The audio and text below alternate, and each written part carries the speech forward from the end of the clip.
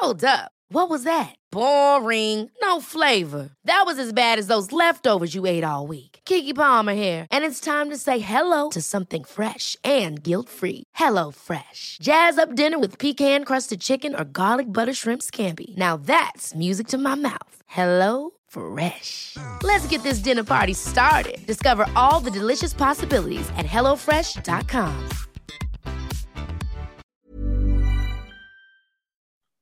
Pat, thank you so much, mate, for making the time to come and have a chat.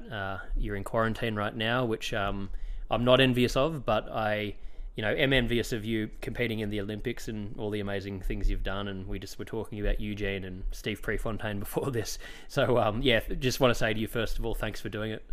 No, of course, Nick. Thanks for having me on the show. It's, happy to be here. No, appreciate it. So before we get into it, I normally ask the guest just to give a bit of a background on where you've come from and sort of what you do and, how you got to where you are now. Yeah, so, my name's Pat Tiernan. I grew up in a smaller town in Queensland called Toowoomba. Basically, my entire childhood was, I was just a sports nut as a kid. So I loved, I started playing cricket when I was 5 or 6 and, that was kind of my summer sport all the way through till I was 18. And through the winter, I would rotate through rugby, field hockey, soccer, basketball, pretty much anything I could try my hand at. And running was another sport that I, just took up as something to do through that time. And, that kind of really stuck with me. I think I had a lot of success with running while I was younger, and so I think it's it's very easy to enjoy something as a kid when you're successful at it, and so that kind of kept it fun for me, and at least spurred an interest in the sport from a young age. And from then I was able to expand on it and appreciate it a bit more for what it was, and it really turned into something that I wanted to do or take more seriously. And so in 2013, I accepted a scholarship to Villanova University over in the US, based just out of Philadelphia, and ran there and studied, did a Bachelor of Science while I was over there. And so that was a great opportunity for me to be able to keep my running going while also getting an education, which is a pretty rare opportunity for Australians, I think, where something like that goes hand in hand. So I did that, and then was fortunate enough to sign a contract with Nike out of college, off the back of competing in my first Olympics in 2016. And basically since then I've been running professionally as my job. Very lucky to be able to do that, and most recently competed in the Tokyo Olympics in the 10,000 meters. So yes, so that's kind of a brief summary of my life to this point, I would say. Yeah, well, thank you for sharing it, mate. And I've definitely got a lot of respect for anyone in athletics, especially middle distance running. I grew up, competing at a semi-high level. I was never that amazing, but I competed at, Australian level at one point, and it's a tough thing. I mean, it's a grueling thing, and you have to have a pretty strong mindset to do it. And it's pretty amazing the sort of level that you're at and what it takes to get there. It's not for the faint-hearted. So it's impressive what you're doing, and you've just come back from Tokyo. How was that experience, and was that a different experience, I guess, because of COVID and it being delayed by a year and that whole thing? How did that sort of play on your mindset as well, getting preparing for it? Yeah, I mean, I think sort of the preparing for it started the year before when it was postponed. I think it's it's something that you're targeting for such a long time, and so I think anytime you target something, physically you have an end date in mind, but I think it's also key to remember that end date applies to your mental state with it. And so when it was postponed for the first time, I know a lot of people whose mindset almost just like ramped up, and they said, all right, now I've got an extra 12 months, so I'm going to from March till August of next year, I'm just going to keep training hard, and that's going to be, I can just keep soaring through that. Whereas for me, it was kind of like, all right, you had an expiration date of July or August for like where you were going to be at, and now that date's been pushed back a year. So for me, it was like, all right, just take a mental break for a month or two and just like, relax, regroup, reset, come back at it in like a couple of months' time when you can, when you're feeling a bit more energized about it and can get going again. So that was kind of where it started for me, was just being able to accept like, all right, just take the foot off the pedal for a little bit and just relax a bit. Because I know myself, and I know I would have, that motivation would have been really strong for about 6 more months. And then I just would have, burnt out a little bit there and had to try and regroup. And I'm sure it wouldn't have happened until about a month before. And for me, that's not the best preparation for any sort of race, let alone a championship. So, so it kind of started there. And then, as the year went on, you're starting to realize certain things that are going on with it. I think when, it started off with there's going to be this playbook that, restricts a lot of things. And then it was like, all right, we're not going to be able to have many overseas fans to no overseas fans. So, that meant your family, your friends, partners, anything like that weren't going to be able to come with you, which is, that was something new for me. So that's something else you have to be able to mentally figure out.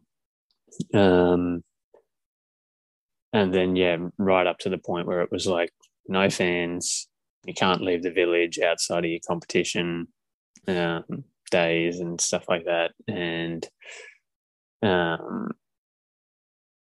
so that was just like, getting to that point was like, okay, like it was almost easier at that point because you could just say screw it to any sort of like fabrication you were trying to figure out to like make things seem like they were there. Got to the point where you're just like, all right, I've accepted it. There's nothing going to be there for me in that regard. And that is what it is. But at the same time, it's track and field. This is not something we're not used to. Yep. So I feel like the competing side of it wasn't too difficult once you realize exactly what it was. And that became pretty easy to prepare for. It kind of just became like any other race. But definitely, in the village, that's something that's always going to be something you've got to prepare for. I think the first time I was in the village in 2016, I was very overwhelmed. You're seeing not only sporting idols from your own sport, but from every other Olympic sport there is. So, you've kind of got to prepare yourself for that side of it, and that you're going to see these athletes, but you've also got to remember you're there to compete as well. And so you've got to hold yourself to that sort of level. And so that's something that, you can prepare for a long time in advance, regardless of restrictions or anything like that. Like that's, if you're staying in the village, that's going to be the case. So the Olympics aspect of it didn't necessarily change, but it was more just, the finer details as far as like, is there going to be a crowd?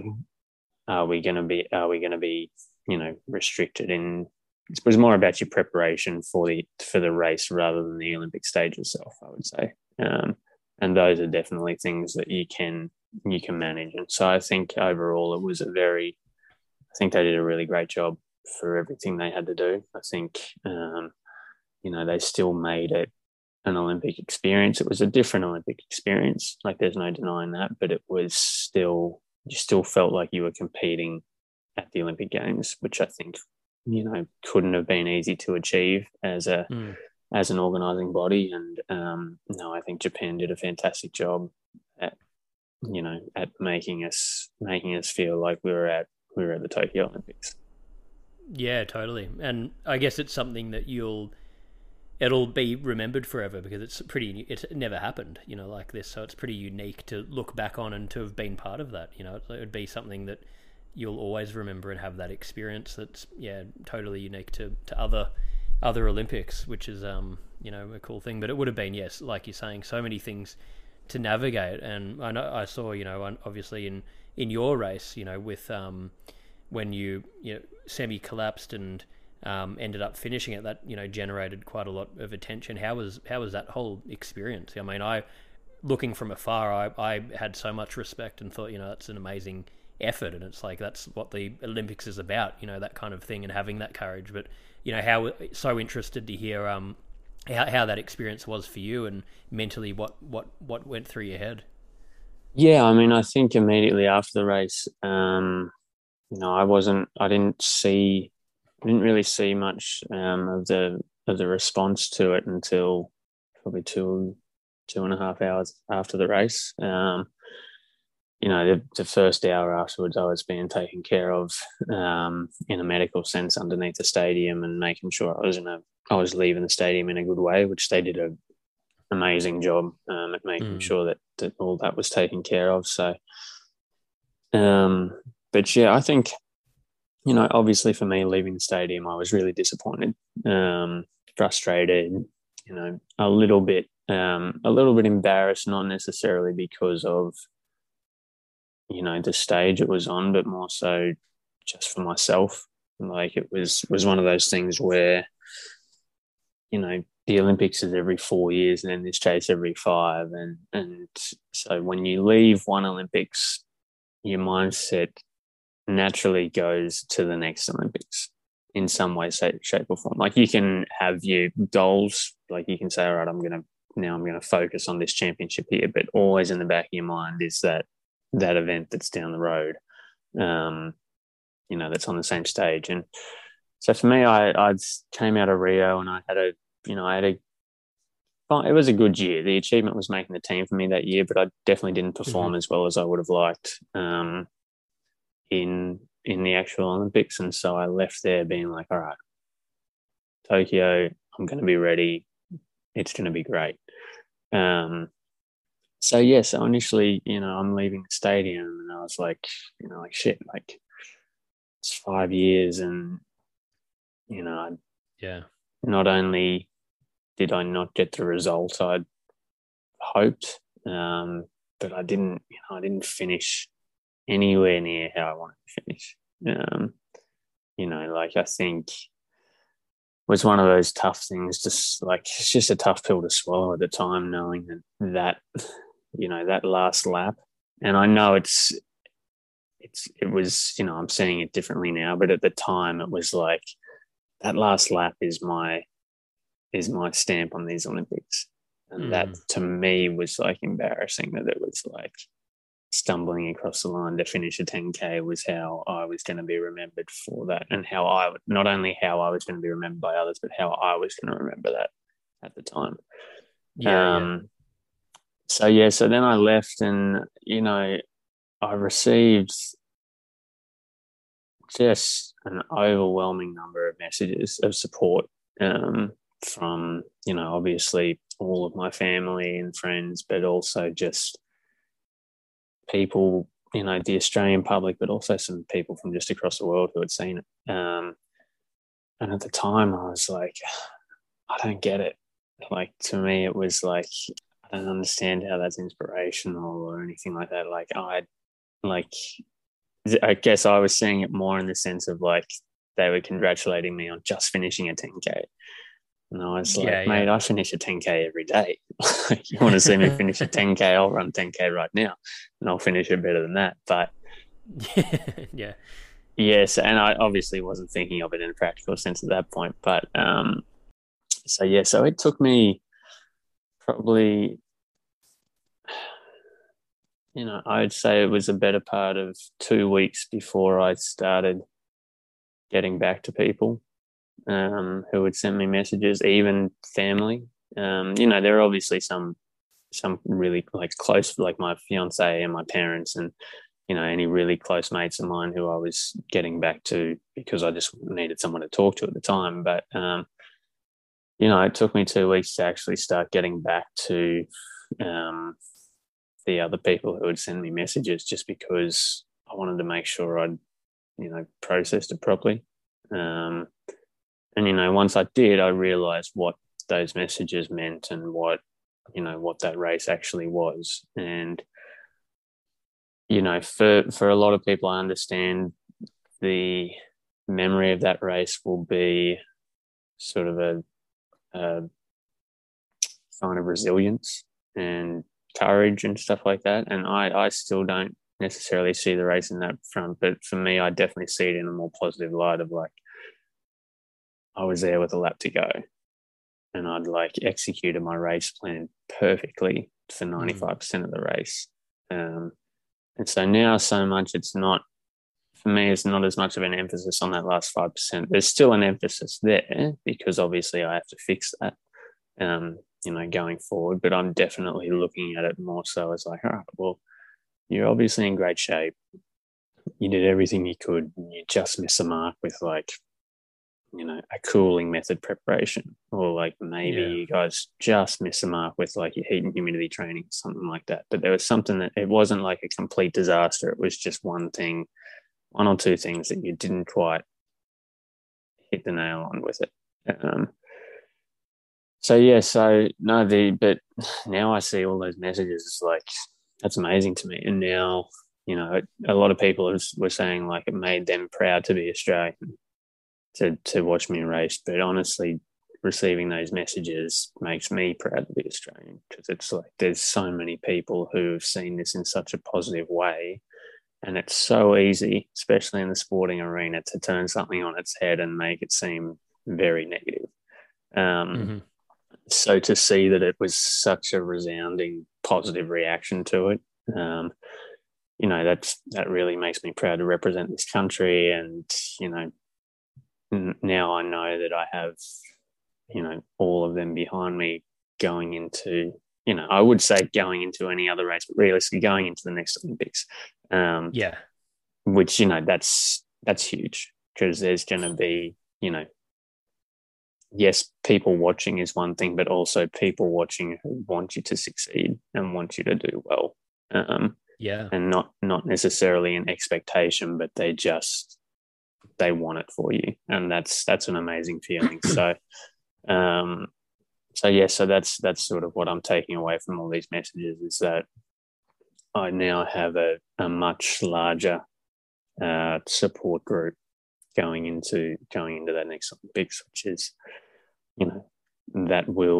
I guarantee that will make me finish that race in a much more upright position.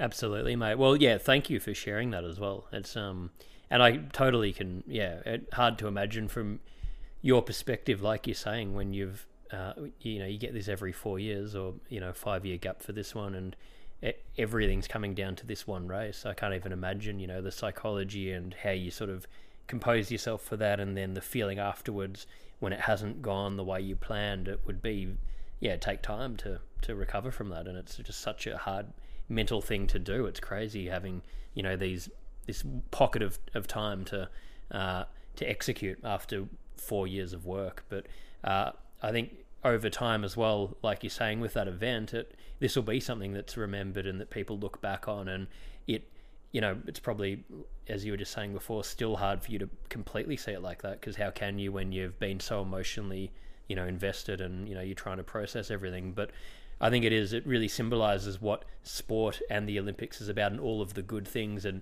I think people respond to that kind of stuff so well as well, because it humanizes it and it makes the athlete, they're saying, okay, this is like, I can see the humanity in this and I want to get behind this person. I want to see, and which is a positive thing. And we need more of that in, the world now, with all the other crap that's going on. And there's so much bullshit in the world, that it is nice when, like you were saying, it's a positive thing when you see such a reaction from people, responding like that and showing that positivity.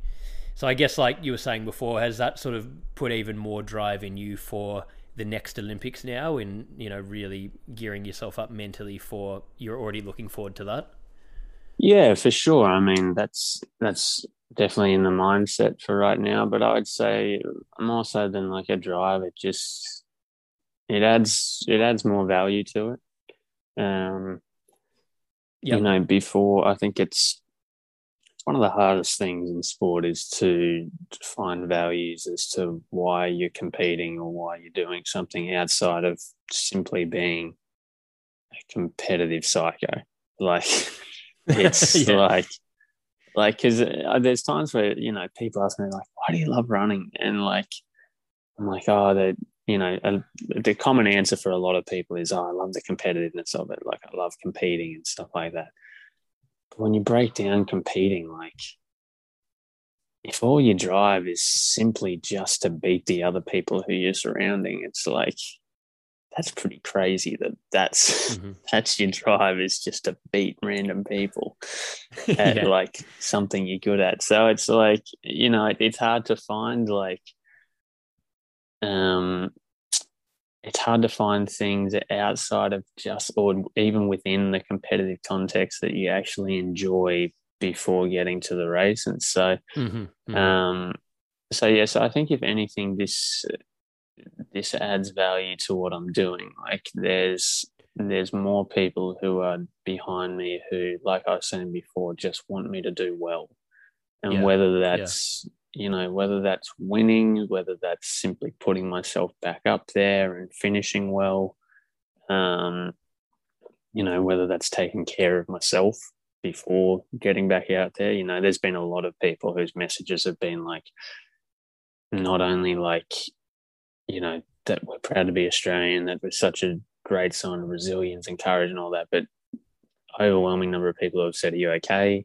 Make sure you take time to get yourself right, stuff like that, which is like, that's a great sign for me that like, yeah, they want me to do well, but they want me to do it in a manner that's like healthy and um, safe for me, which, to have people sending messages of genuine care is like, that's something that I really appreciate as well. So it's, now I'm sort of when I'm looking towards Paris and like stepping out on that start line, it's like, yeah, now I'm representing not only a country that like, has, I think has some great values among it, but also people who I think have very good values with them as well. And so that makes me, Mm.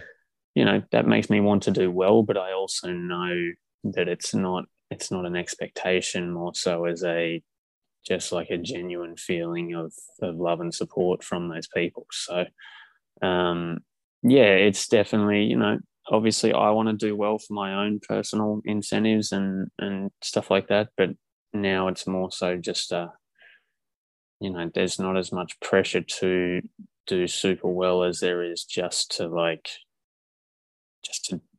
finish in a way that I'm going to be pleased with and happy with, and ultimately coming out of it with some form of happiness is the end goal. And I think I've had such a you know such a showing of support for a result like that for me going to Paris, and that's kind of what's added to that motivation or that drive to just compete in a you know I don't know, compete well, but compete in a happy manner, I guess. Yeah. Yeah. I'm sure happy's not quite the word that I'm looking to use there, but it rounds sort of everything into one word there, I guess. No, and I think I know what you mean with that, and it's like you sort of touched on a question I was going to ask you, and I guess we've seen, with these hugely high profile athletes as well now, with like Naomi Osaka and people, really putting their health first. And I think, as you were touching on, it's like so hard in sport to find that middle ground where it's like, how can you find, what's my actual values and what do I really care about in the day to day? How can I enjoy this day to day, not just make my happiness based on results or based on, which sport's measured by? So how do I find, how do I try and achieve that at the highest level, but also not base my self-worth and happiness on that and the adulation that comes with it? And it's the same, concept as, saying that, if I become a billionaire, I'm going to be happy, or if I make X amount of money or achieve this, or looking for any external thing to validate you. It's not possible. Like it's sort of a never ending thing and you can't achieve it. So it's like,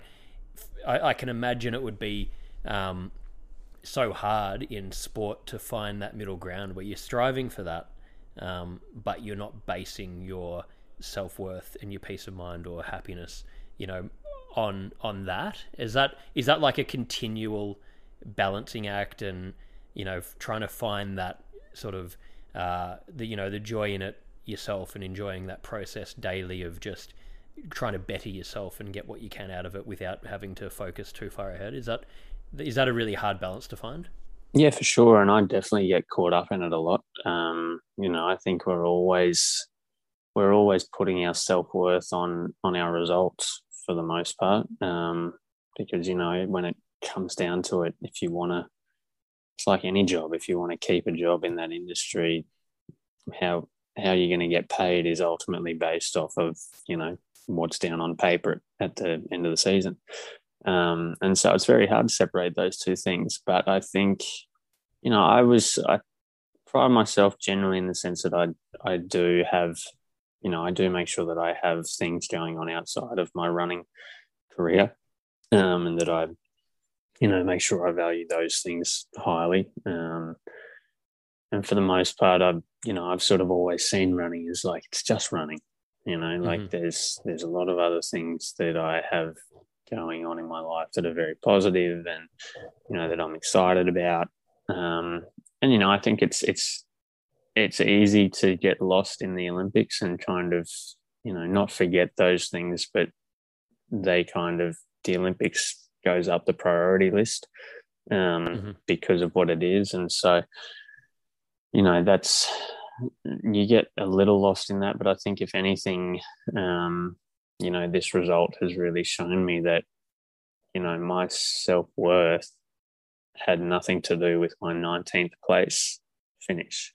Yeah. I think majority of people who probably sent me a message didn't even know where I finished, and that ultimately, I look at it initially afterwards and see 19 out of, what was it, 25 or 26 athletes. And that's like sort of gut wrenching to me as an athlete. But in reality, you always hear the phrase like, you're a winner in my eyes. And I always just thought that was like just a nice thing people said to someone who lost, like just to make them feel a bit better. But now I kind of understand it in the sense that like it really depends what you're looking at. If someone's looking at that race, it really depends what their motives are to watching it. And a lot of people that, I understand that I really was the winner of that race as far as they're concerned.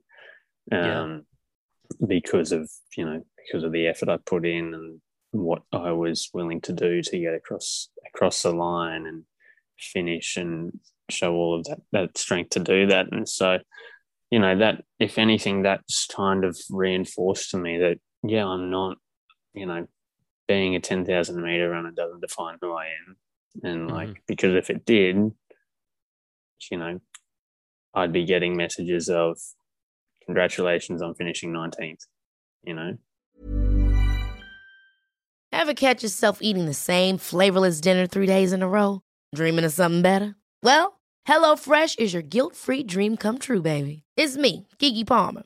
Let's wake up those taste buds with hot, juicy pecan-crusted chicken or garlic butter shrimp scampi. Hello Fresh. Stop dreaming of all the delicious possibilities and dig in at HelloFresh.com. Let's get this dinner party started.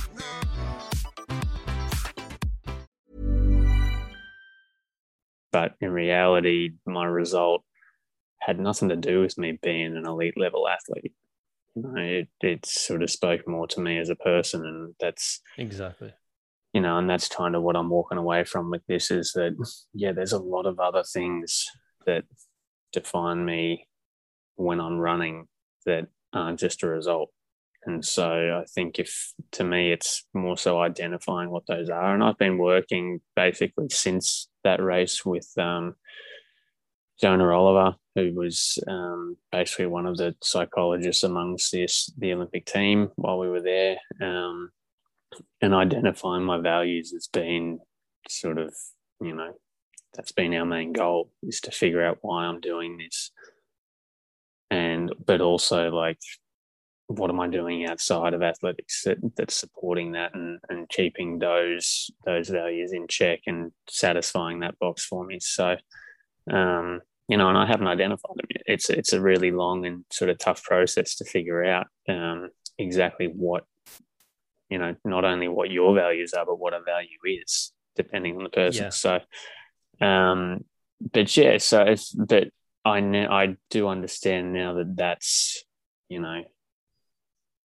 that my value isn't simply being a professional athlete and competing and winning, like that's, because if that was the case, I would have, first time I fell or as soon as I dropped off the pack in that race, I would have stepped on the inside and been like, all right, I'll see you. Yeah. I'll see you in 3 years. Yeah. But there was obviously something there that was like, that made me finish that last lap. And so, identifying what that is for me exactly. I from the messages, I understand what it was to a lot of other people. But yeah, figuring out what that is for me exactly, I think is going to really benefit me going forward and help me sort of, keep running and not make it this big, unattainable, goal or identity that, just snowballs into something that I can't handle. Figuring those out that's kind of my next project, I guess, is trying to work that out and then be able to, incorporate or identify where I'm putting those in my daily life. Yeah, but I love what you're saying there as well, and like I talk about that on this podcast a lot, and it's not about, no one's ever got all the answers to everything, and we're always evolving and growing and learning, and really it's more about just questioning it and looking at, like what you're talking about here. Okay, having that self-awareness to see that being, single-minded or placing my self-worth just on this one thing is not going to be healthy or sustainable. It's not going to be what makes me happy. Even if I won, 5 gold medals, that's still not going to sustain happiness if my value system is built on that. So what else is out there? And, it's sort of just having, I think it's not about having all the answers, it's about having that mindset and being open to things. And, you see it in so many athletes, I guess, like Michael Phelps being a big example, talking about how he was suicidal after winning the most gold medals in history, because it was that psychology of, my whole life is built on, when I win these medals, that's what is going to, then everything's going to be okay after that, because that's what my life's about. And then you get there and probably get a high and get the adulation, and then what's next? I've done it. What do I do? Who am I? What do I stand for? How do I spend the next 50 years of my life? You're pretty young as an athlete. Like, what do I do after? So it's like, I think it's, it's so important, which leads to another question I sort of wanted to ask you about that, whether I know, from athletes I've interviewed and being, when I was younger involved in sport myself, I've seen sort of how mental health problems can come with, athletes when they are coming to the end of their career, or, when they're looking at what to do next. Have you seen that in general, from your experience, as being an issue in sport? Yeah, for sure. I mean, I think it all comes down to, like we were saying before, sport becomes, if you don't control it, it becomes your identity. And that's such a scary thing to have, because, your sporting career can end with one injury, or it can be put on hold with an injury, or, COVID put sports on hold for however long that was, at least 6 or 7 months. So it's definitely, I've, I always knew that there were certain athletes that talk to sports psychologists about stuff. And for me, it was always like, I always thought they were talking to them to figure out how they could, like, come into a race with a more competitive edge, or what sort of mentality they had to take into a race. It was all about, like, for me, I always thought it was about how to better your performance on the day. And so, but, I've kind of been, my eyes have kind of opened a little bit, in the sense that now I realize it's probably more athletes than not that speak to a sports psychologist, and it's not necessarily like successful athletes speak to them. Like I'm sure Naomi Osaka speaks to a sports psychologist, and she's, you know, one of the best in the business. Of course, yeah. But you know, it's not necessarily the competitive side of it that's the issue. It's coming to terms with everything else outside of it that's not, you know, when you're not competing, when you're not doing your sport, like what are you doing outside of that, and trying to like keep a level head with everything. So you know, like my partner speaks with a sports psychologist and she's very open about it. But you know, a lot of the time it's talking about, you know, those people are talking about like where's their self-worth outside of the sport, and how that sort of can drive you to continue in it, you know, because I think a lot of people, when you get so caught up in your sporting mindset, when sport doesn't go well, it's kind of that mentality of like, I have nothing now because everything implodes. Because sport was everything to me, and now that's not going well, so I'm probably not going to be able to do that now, and then I don't have anything else. And it's like, exactly, and it's like that mindset of like, no, sport's not everything. Sport's a luxury, you know. It's something that you are choosing to do, and you're able to choose to do that. And, you know, you are this person you have all these things outside of sport. And if you don't have these things outside of sport, then maybe that's something we can work on. But, you know, it's kind of being able to come to the reality of like, there is a lot going on outside of sport that's available to you. And the ironic thing is with it, in focusing on yourself outside of sport, you're probably going to better your performance when it comes to it, because you're not putting as much pressure on yourself, or you're not, you know, you've seen it is what it is, and it's like sport's just sport. And so when it becomes that, it becomes a bit more fun. When you're having fun with something, you know, your limit there is well, you know, there's no limit. So it's just, I think you see that a lot, and the people who are performing really well, for the most part, I mean, there's obviously some people who aren't like that, but the people who are performing really well, especially in my sport, I find them they're not necessarily engaged in the sport outside of the sport. You know, if you talk to them outside of a track meet or anything like that, you know, you realize they've got so much else going on.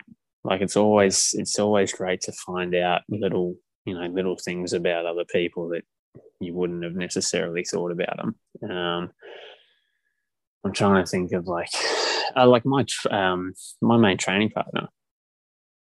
He loves his golf, and like I know that's another sport, but it's like it's something outside of his main sport, and he loves it. And I started playing with him, and it was, you know, one of the best things that happened to me, because it automatically shifts your focus to somewhere else for, you know, 4 or 5 hours of a day, where you're not just building up that snowball in your head of like, I'm a track and field athlete. This is what I should be doing.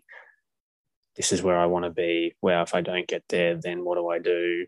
You know, stuff like that. Like it's a distraction from that mindset. And I think the biggest misconception is that people think something like that, a distraction, is bad because it shifts your focus away. And you're not, you know, you're not prioritizing what you need to do to get better, to get stronger, all that sort of stuff. And it's like, yeah, but you can't do that 24/7.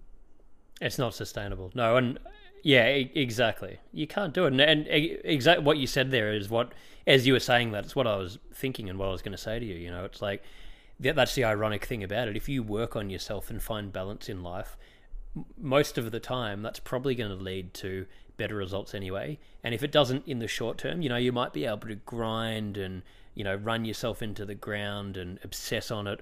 And maybe in a very, very short period, it might get a result, but it'll blow up and it won't sustain. You won't have a long-term career if you do it that way, because it's just, you know, no one can sustain that. And in the industry I'm in the entertainment industry, I'm auditioning for acting roles and things like that, and I see it every day in that you get these actors that all they're doing is acting. They're living off no money. They're desperate for the work. They don't have anything else going on in their life, and when they walk in to do an audition, there's this like air of desperation, and you're not free to perform. And so it's the people that are more balanced that get the work, and I think that applies to like so many areas in life. It's like so important to have that. And I think the discipline you learn from being an athlete as well can translate into so many other industries, you know, as you sort of move forward, because you have to really have that resilience and application of, or that sort of self-motivation to be able to front up and, you know, do things day in, day out, which sort of running out of time here, but I finished with 5 key questions. But before I go into that, just wanted to ask you, you know, on that topic of, as an athlete, you know, having these sort of daily things you got to do in that discipline, are there things that you've learnt through that maybe for listeners of this podcast, that a few tips that could translate or that, you know, work for you to just have that sustainability and, you know, self-motivation daily and create those habits that you could recommend to anyone? Or that I mean, I think the biggest thing for me is having a routine, you know, and and sticking to that. I think it's very easy to, you know, I'm someone who struggles with self-accountability with stuff like that. I mean, my biggest incentive to moving to a group was to have, you know, people who were for a little accountable for me as far as doing the smaller things. Because, you know, I definitely started to get lazy when I was training by myself, and, you know, convincing yourself that. And I think I was talking to someone about this today, it almost comes with overconfidence, where you're like convincing yourself like, yeah, it's fine that I missed that. That's all right. Like, it's not that big of a deal, sort of thing. And you have this overconfidence in yourself that everything will be fine. And, you know, you know, I think having a mentality of everything's going to be fine is good for certain things. But when it comes to your sport or your discipline, like, there's things you got to do sometimes to make sure it's good. But so I would say getting on a schedule is the most important part of it, but also just, you know, trying to like make it fun in some way. Like, there's days where it's just not going to be fun, that's going to feel like a chore, and that's, you know, that's the reality of it. But that's okay, because I feel like if you can create an environment for yourself where those days are outnumbered by the days where it's a bit fun, then it seems like a more manageable task. So for me, I like a specific scenario for me is I try and, you know, line things up to do with other people. So, you know, I'll try and do my easy runs with other people, so that I'm like, you know, there's a time that I've said I'm going to meet someone, so then that's when I've got to do it, sort of thing. And, you know, you go and do it, then you've got someone to chat to while you're running. And it's also that drive of like, if I don't do it, then I've got to do it by myself. I don't want to do it by myself. So, so I think making it fun in some sense, but also keeping it on a, you know, setting yourself deadlines or, you know, schedules that you stick to with it. Because, you know, the other side of that is, if you do put it off a few times initially, like you set a time and then you say, oh, no, I can't make it because I got to do this, when in reality you're sitting on your couch and you just don't want to go, you're going to create a sense of guilt in yourself after a few times around. And then that's kind of the kick in the ass you need to be like, all right, okay, I can't do that anymore. Let's get on it. Because, you know, there's nothing... You know, I haven't met anyone. I've met people who are comfortable blowing people off once or twice. I'm yet to meet someone who's comfortable blowing people off all the time. You know, like there's a sense of guilt. I don't care who you are, but there's a sense of guilt that builds up somewhere at some point in time. And so if you... Exactly. Yeah. And so if you build that schedule around some other people or something that, you know, depends on someone other than yourself, you create a sense of responsibility and accountability with it. And I think that's what helps you get out there, but also what makes it an enjoyable experience is that you're not just doing it for yourself, or you're not just doing it with yourself. You've got someone else along with you who's taken that journey. And I think it's a very cheesy phrase, but it's taking the journey with someone is always better than doing it solo. And so I think that's part of what makes it a lot easier to achieve and much more attainable, is when you find a person or a group of people who are on kind of a common goal, or at least share some sort of value in what it is with you. And I think that makes it very attainable and much more enjoyable to do. Yeah, I love all those points, and I think they translate to everything in life. And if you take it back to mental health, the thing that I talk about all the time is you can have all the best knowledge or intentions in the world, but if you're not creating daily habits, whatever it is you're trying to achieve, you're not gonna stick to it. And if you, like you were saying, if you're not accountable to other people, you miss one day and you think, oh, it's not a big deal, I'll do it tomorrow. That happens a couple of times. You've completely, you've reconditioned your psychology to think that it's okay to miss a few, and you have to. And it's not about that every day has to be amazing, or you have to be doing, achieving amazing results daily. It's just fronting up daily and doing it and making it that routine. That's how you get results. And so I think it's, I really love the points you've said there. And, again, for anyone listening to this, I think that can really be applied to whatever it is you're doing. If you're struggling mentally, or you're struggling working from home alone, find someone to be accountable to, make routines, get up at a certain time, schedule times when you have time for having a break, or doing things that you enjoy, and find that balance. But it can really be applied to whatever you're doing. So I love all those points, and and thank you for being so open and sharing all of this in the chat. I've really enjoyed, and I'm sure our listeners will take a huge amount away from this, so I really appreciate it, mate. We finish every episode with just 5 questions, and these are just like one-line answers, whatever comes to mind. So the first one is best childhood memory. Best childhood memory.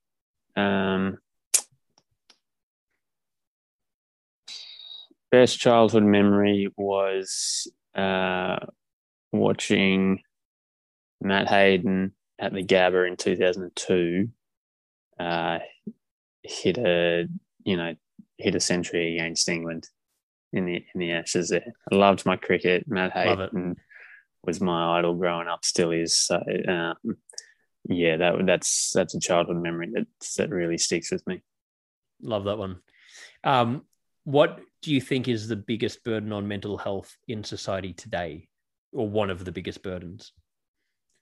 I think, like we were talking about before, is not identifying your own self-identity and placing whatever you're doing as work, or basically placing your job as your identity.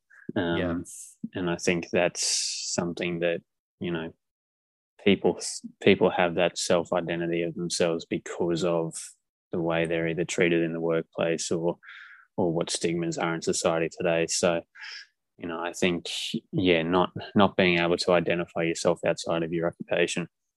Totally. I think it's a very, very important one. Do you see things in that area improving in the next sort of decade? Definitely. I think if there's anything that's been sort of beneficial from the last 18 months with the pandemic, it's that when people are working from home, they're sort of realizing there's more to them than just either a 9-to-5 job at work. Like, people were having to really dig deep to find some other things they enjoyed in life. And I think a lot of people have been able to identify things that they do that they enjoy about themselves outside of that. So I do see it improving. I think there's a lot more emphasis on mental health in respective work industries. And I've even noticed that was a big difference between the Rio Olympics and the Tokyo Olympics, was there was a lot more emphasis on mental health at these games than any other. So I definitely see that improving over the next 10 years. Yeah, which is massively positive. Two more here. What would you say is your personal definition of happiness? Personal definition of happiness.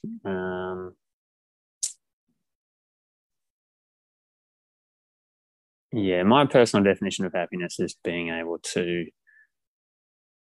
be at home, and by myself and sort of just be able to sit back, and if I can look at what I'm doing and what I've done and, have a little smile come across your face, I feel like that's when you're truly happy. It's not necessarily when you're going and doing something or anything like that, but when you can sit and reflect on who you are and what you've not necessarily achieved, but what your life looks like and what it could look like if you didn't make a dumb decision or something like that. Then that's that to me is happiness. It's when you can be by yourself and be happy with or satisfied with how things are. Yeah, for sure. And a lot of people are sort of trying to, can't be still, or looking at how can I distract myself? I don't want to be still. So totally agree. I think it's a really important one. So final one, what would you say is the most courageous thing you've ever done? Courageous thing I've ever done. Tell you what, I was shitting bricks when I asked my fiance to marry me. That feels like the most courageous thing I've ever done. But I would say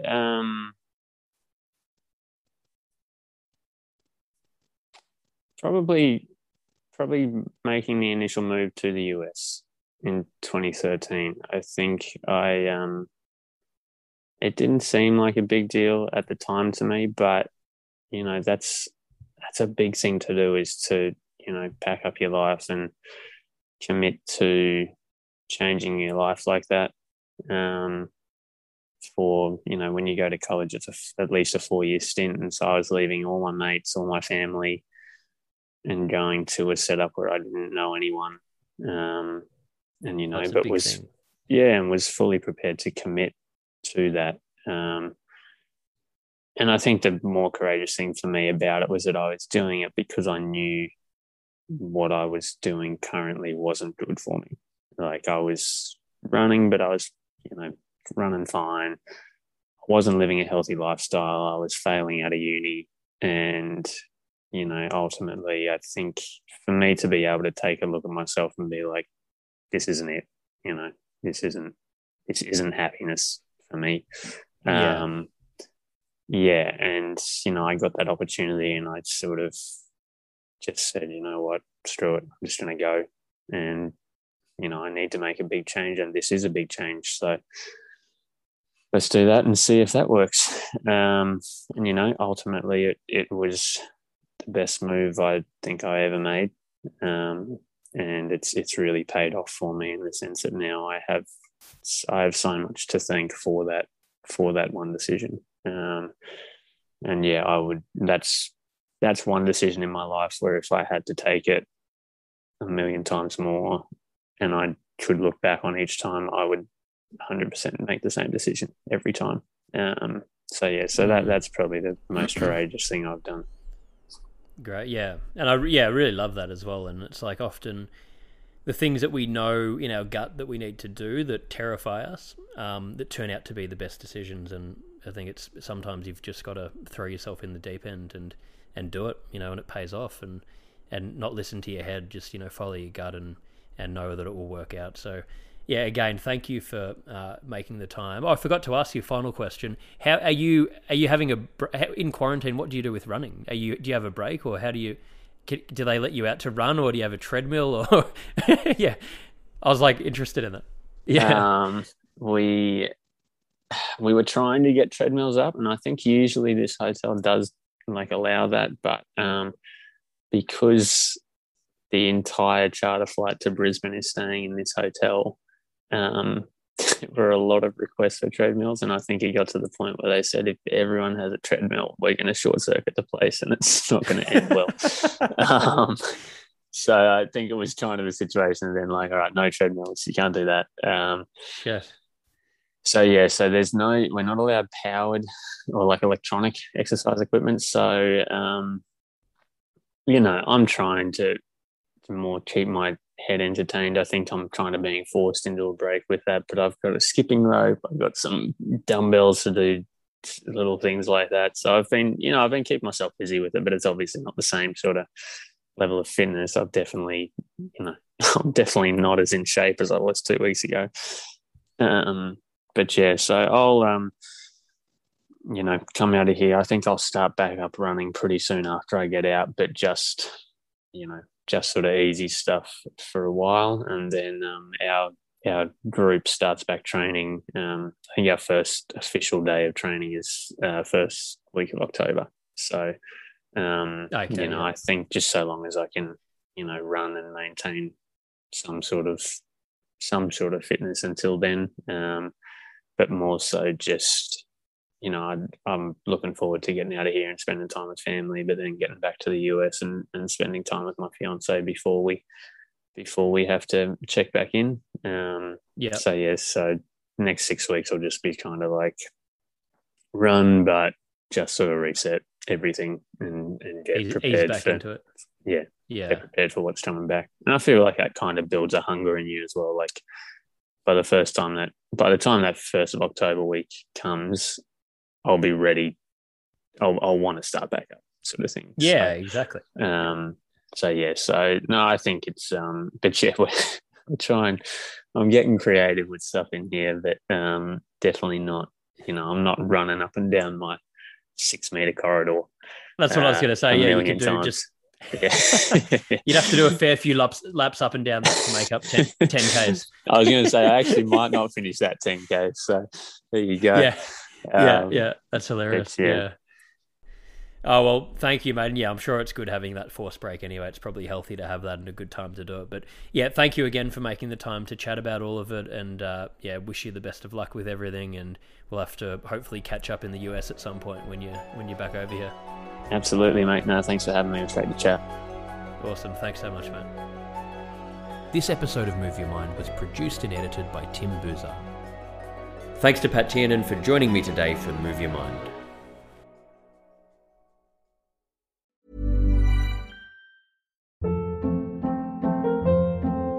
Hold up. What was that? Boring. No flavor. That was as bad as those leftovers you ate all week. Keke Palmer here, and it's time to say hello to something fresh and guilt-free. HelloFresh. Jazz up dinner with pecan-crusted chicken or garlic butter shrimp scampi. Now that's music to my mouth. HelloFresh. Let's get this dinner party started. Discover all the delicious possibilities at HelloFresh.com.